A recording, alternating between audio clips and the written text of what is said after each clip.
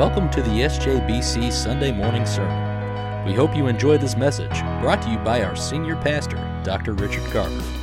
For more podcasts, videos, and information on our church, please visit mysjbc.org.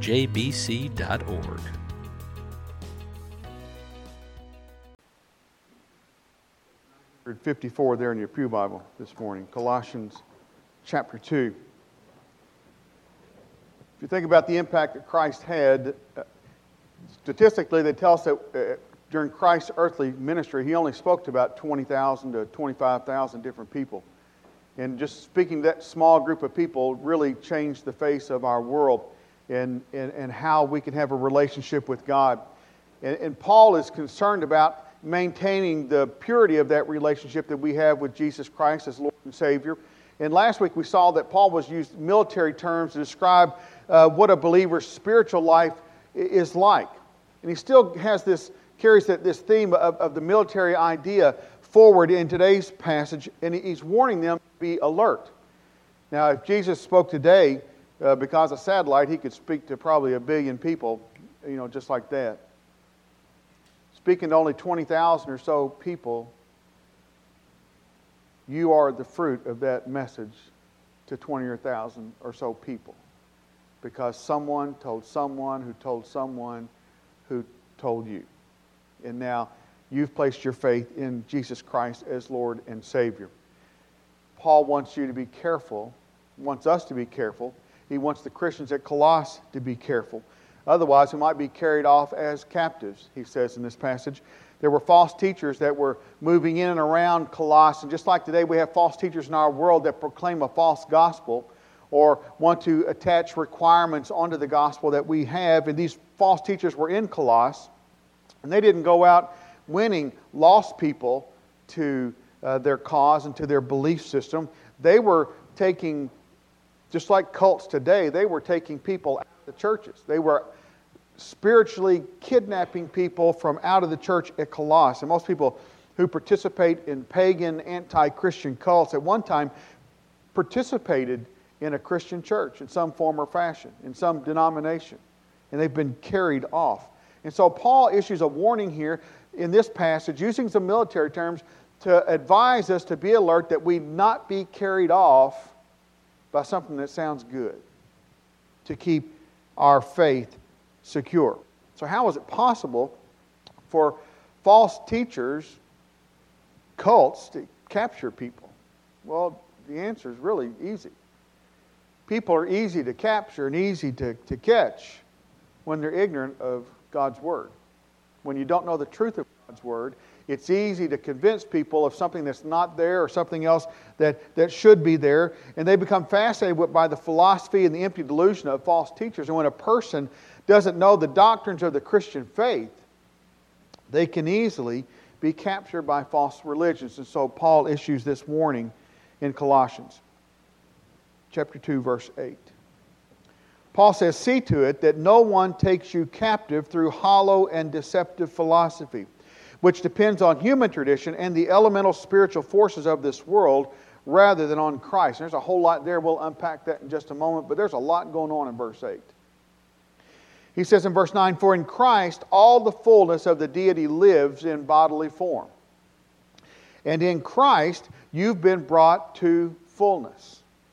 He's the head over every power and authority. "In Him you were also circumcised with a circumcision not performed by human hands. Your whole self ruled by the flesh was put off when you were circumcised by Christ, having been buried with Him in baptism, in which you were also raised with Him through your faith in the working of God, who raised Him from the dead." There's a lot there too. We'll unpack that one. "When you were dead in your sins and in the uncircumcision of your flesh, God made you alive with Christ. For He forgave us all our sins, having canceled the charge of our legal indebtedness, which stood against us and condemned us. He has taken it away, nailing it to the cross, and having disarmed the powers and authorities." And He can disarm, because we just learned it back in verse 10, that He's the head over every power and every authority. So He can disarm.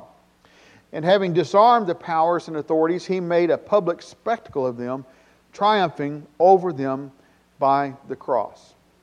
All right, here's what we have. We need to be just as alert today as the Colossian believers need to be alert back then. There are false teachers abounding everywhere trying to kidnap Christians from church, and still happening today.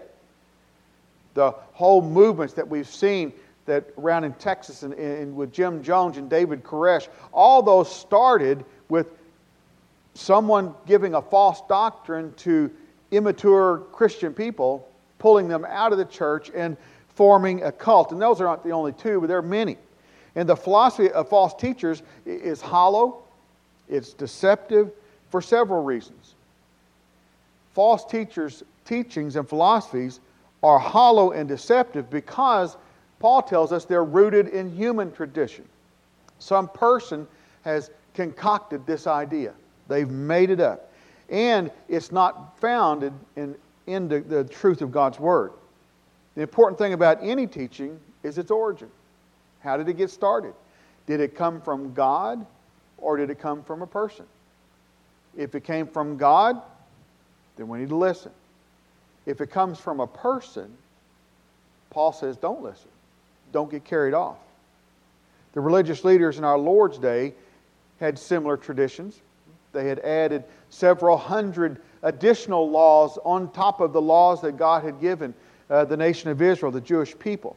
And they were very zealous to protect those laws and to obey those laws that they came up with. We meet the Apostle Paul. That's exactly what he's doing. He's defending the religious zealots and their ideas, which had nothing to do with what God had revealed to the nation of Israel. Paul, before he met the Lord and was saved, he was very zealous about the traditions of people. And so when Jesus stopped him on the Emmaus Road and asked him, "Why are you persecuting me? Why are you killing me?" to get Paul's attention, it shook Paul to the core, and that's why his life was so drastically and dramatically changed, because he realized he'd been hanging on to things that were false and false teachings. And so it changed his life. I mean, what would happen if a new Christian from a distant mission field were to visit some of the churches in the United States? I'm certain that they would probably be shocked by some of the ideas and some of the practices that cannot be supported by God's Word that are going on in the church. I've shared before, Stephanie and I, the first church we served out of seminary, when we got there, they had a hanging of the green service.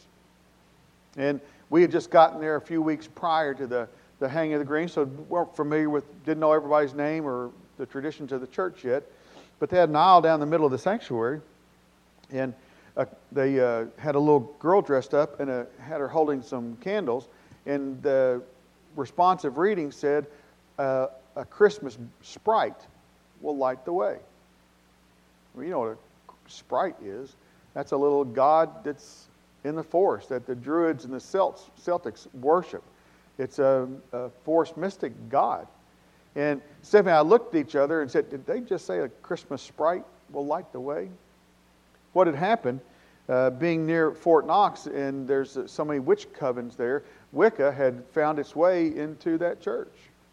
And they were practicing Wicca. They were teaching reincarnation in a Baptist church. Now, it took about 3 years to get all that out. But thankfully, we got it out. And that's how easily it can happen. I had deacons in that church that wanted me to come and to pray for dead grandchildren that they would be allowed into heaven. Now, that's not at all scriptural. And so we think, well, it would never happen, but it can happen. And we have to be on guard. Our human-made traditions are usually more important to us than the God-given ones. And that's a dangerous place. Now, it's not wrong to have traditions in a church. We have traditions. As long as those traditions bring glory to God and don't take Him from the throne and remind us of our godly heritage. I'm grateful for many of the traditions we have, but we have to be careful not to make these traditions equal to God's Word. And so Paul issues these warnings. Now, these false traditions that the teachers were teaching were hollow and deceptive for another reason. In ancient Greece, the word where Paul says these elemental spirits of the universe, these false teachers were teaching that angels influenced planets. Like if they made planets spin and move, that angels influence stars, that they influence asteroids. And it was one of the words that the religious people of that day used in the study of astrology. Now today, that word we call it the zodiac, the system of the zodiac. And it's the exact same system that was being introduced to the people at Colossus. They were being taught that angels move the stars, and that the stars and the alignment of the stars in the heavenly bodies influenced our lives. And so they studied astrology, which today is our zodiac. And Paul warned them that later, chapter 2, about the new moon and other religious practices that are determined by planetary alignments, because they were practicing the zodiac like we know it today when you read it in the back of the paper. And one thing is certain, teachings about demons and angels as being some kind of God or even a demigod is not a part of Christian doctrine. We worship God, not angels. We worship God and not stars or planets, and any teaching of that nature is purely satanic because you're filtering and diluting the true Word of God. And so we've got to be careful. I almost cringe when I hear people say, well, you know, my husband is an angel in heaven now. Well, no, he's not. We don't become angels when we die. God made angels one time. Sometime before He created Adam, God made angels, because we know Satan fell, Lucifer fell before Adam and Eve were in the garden, because he was cast to the earth. But God made angels one time. There are good angels that are still angels. There are angels that rejected God, and we call those demons. And they work for Satan. And we don't worship those created beings. When we die, we'll be known as we were known. We maintain our character, our personality. We'll know each other. And we are people after we pass away, either people living in heaven or people living in hell. Paul pushes us to say and to understand that horoscopes and astral charts and Ouija boards and other such pagan practices, the whole zodiac system, is contrary to the teaching of God's Word. They're not innocent, fun games. Things like Ouija boards that we have today, those are dangerous tools, because you're attempting to communicate with the satanic. When you submit to astral charts and things like that, you're submitting yourself to satanic influence. And that's what was going on in Colossus. The people in Colossus were doing exactly the same thing. They were looking to the stars and the angels, moving the planets. They were being taught this stuff. And the Christian who dabbles in mysticism and the occult is asking for trouble. And so Paul is throwing up a red flag here to believers everywhere. Don't go there. Stay alert. Don't become kidnapped by hollow and deceptive teaching. I mean, why follow empty philosophy when we already have the fullness of Christ?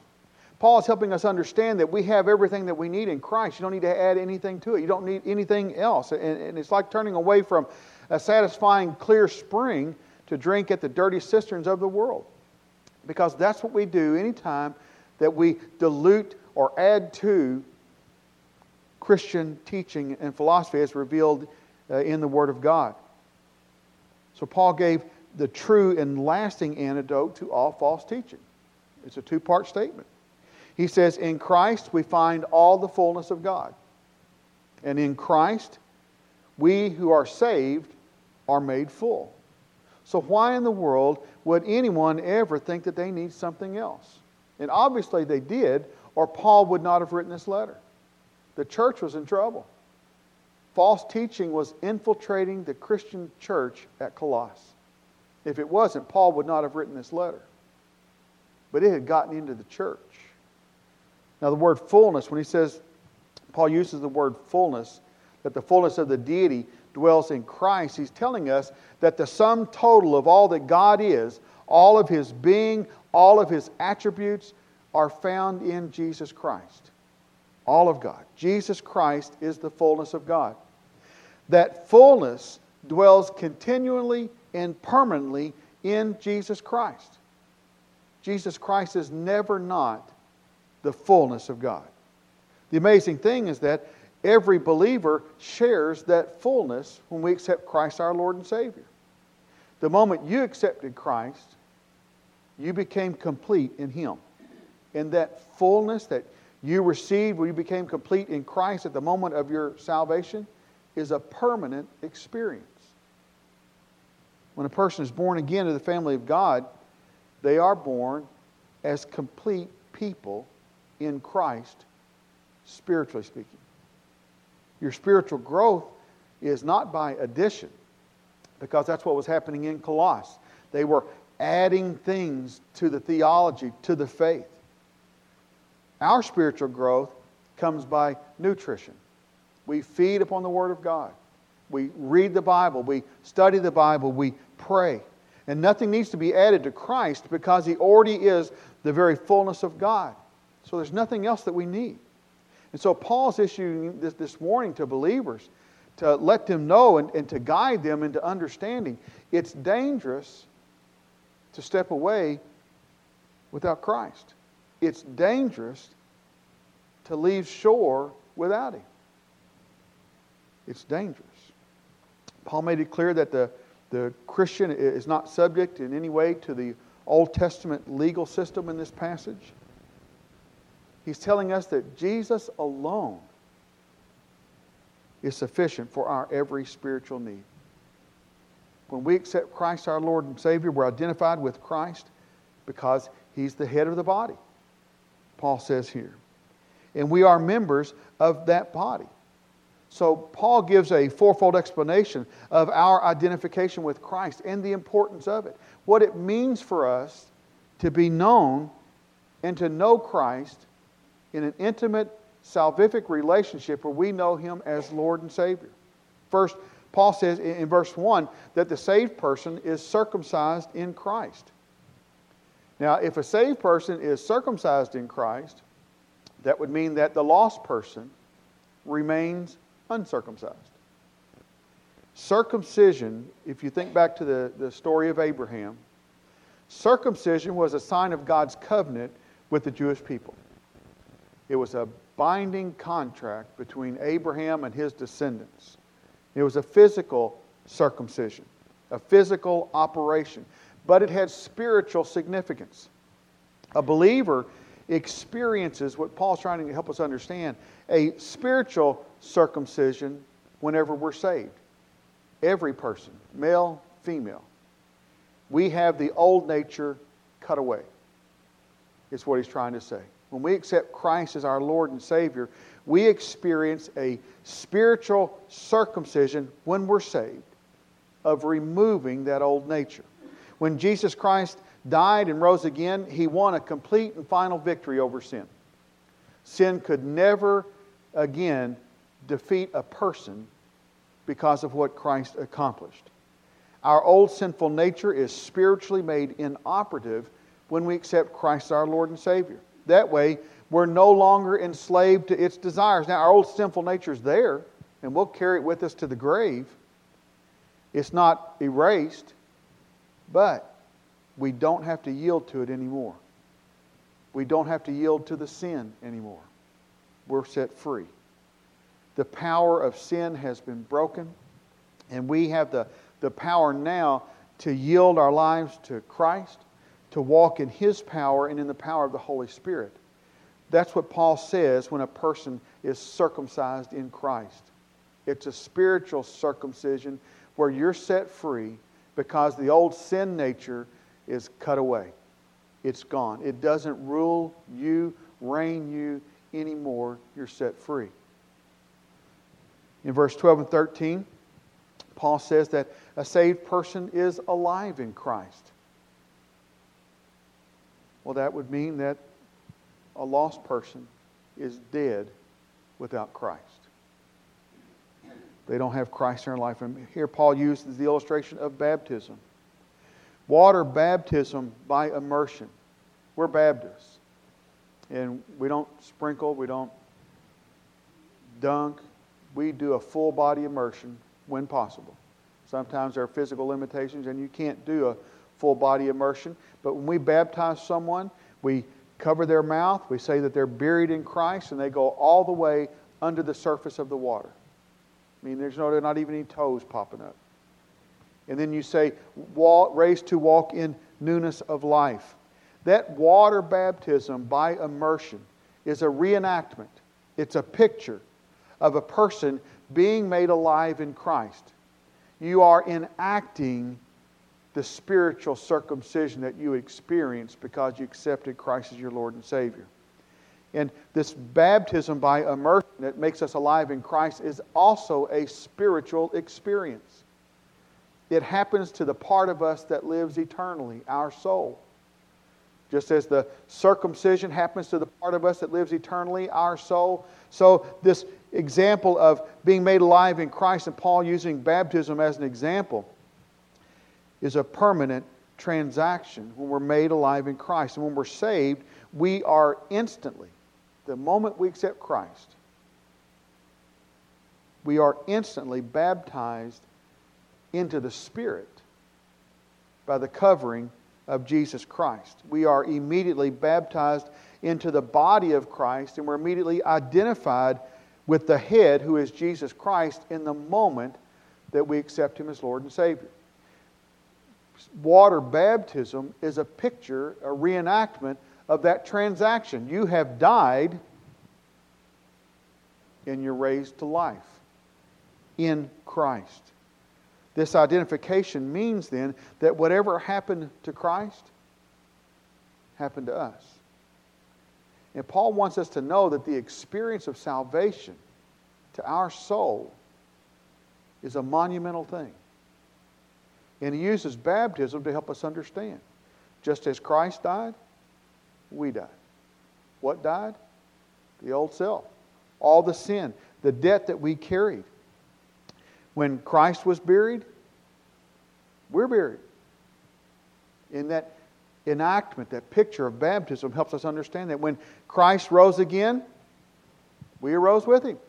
And so that's why we have the death, the burial, and the resurrection of the believer, reenacting the death, the burial, and the resurrection of Jesus Christ to new life. And we left the grave clothes of the old life behind, and now we have eternal life because we accepted Christ as our Lord and Savior. So Paul says a saved person is alive in Christ.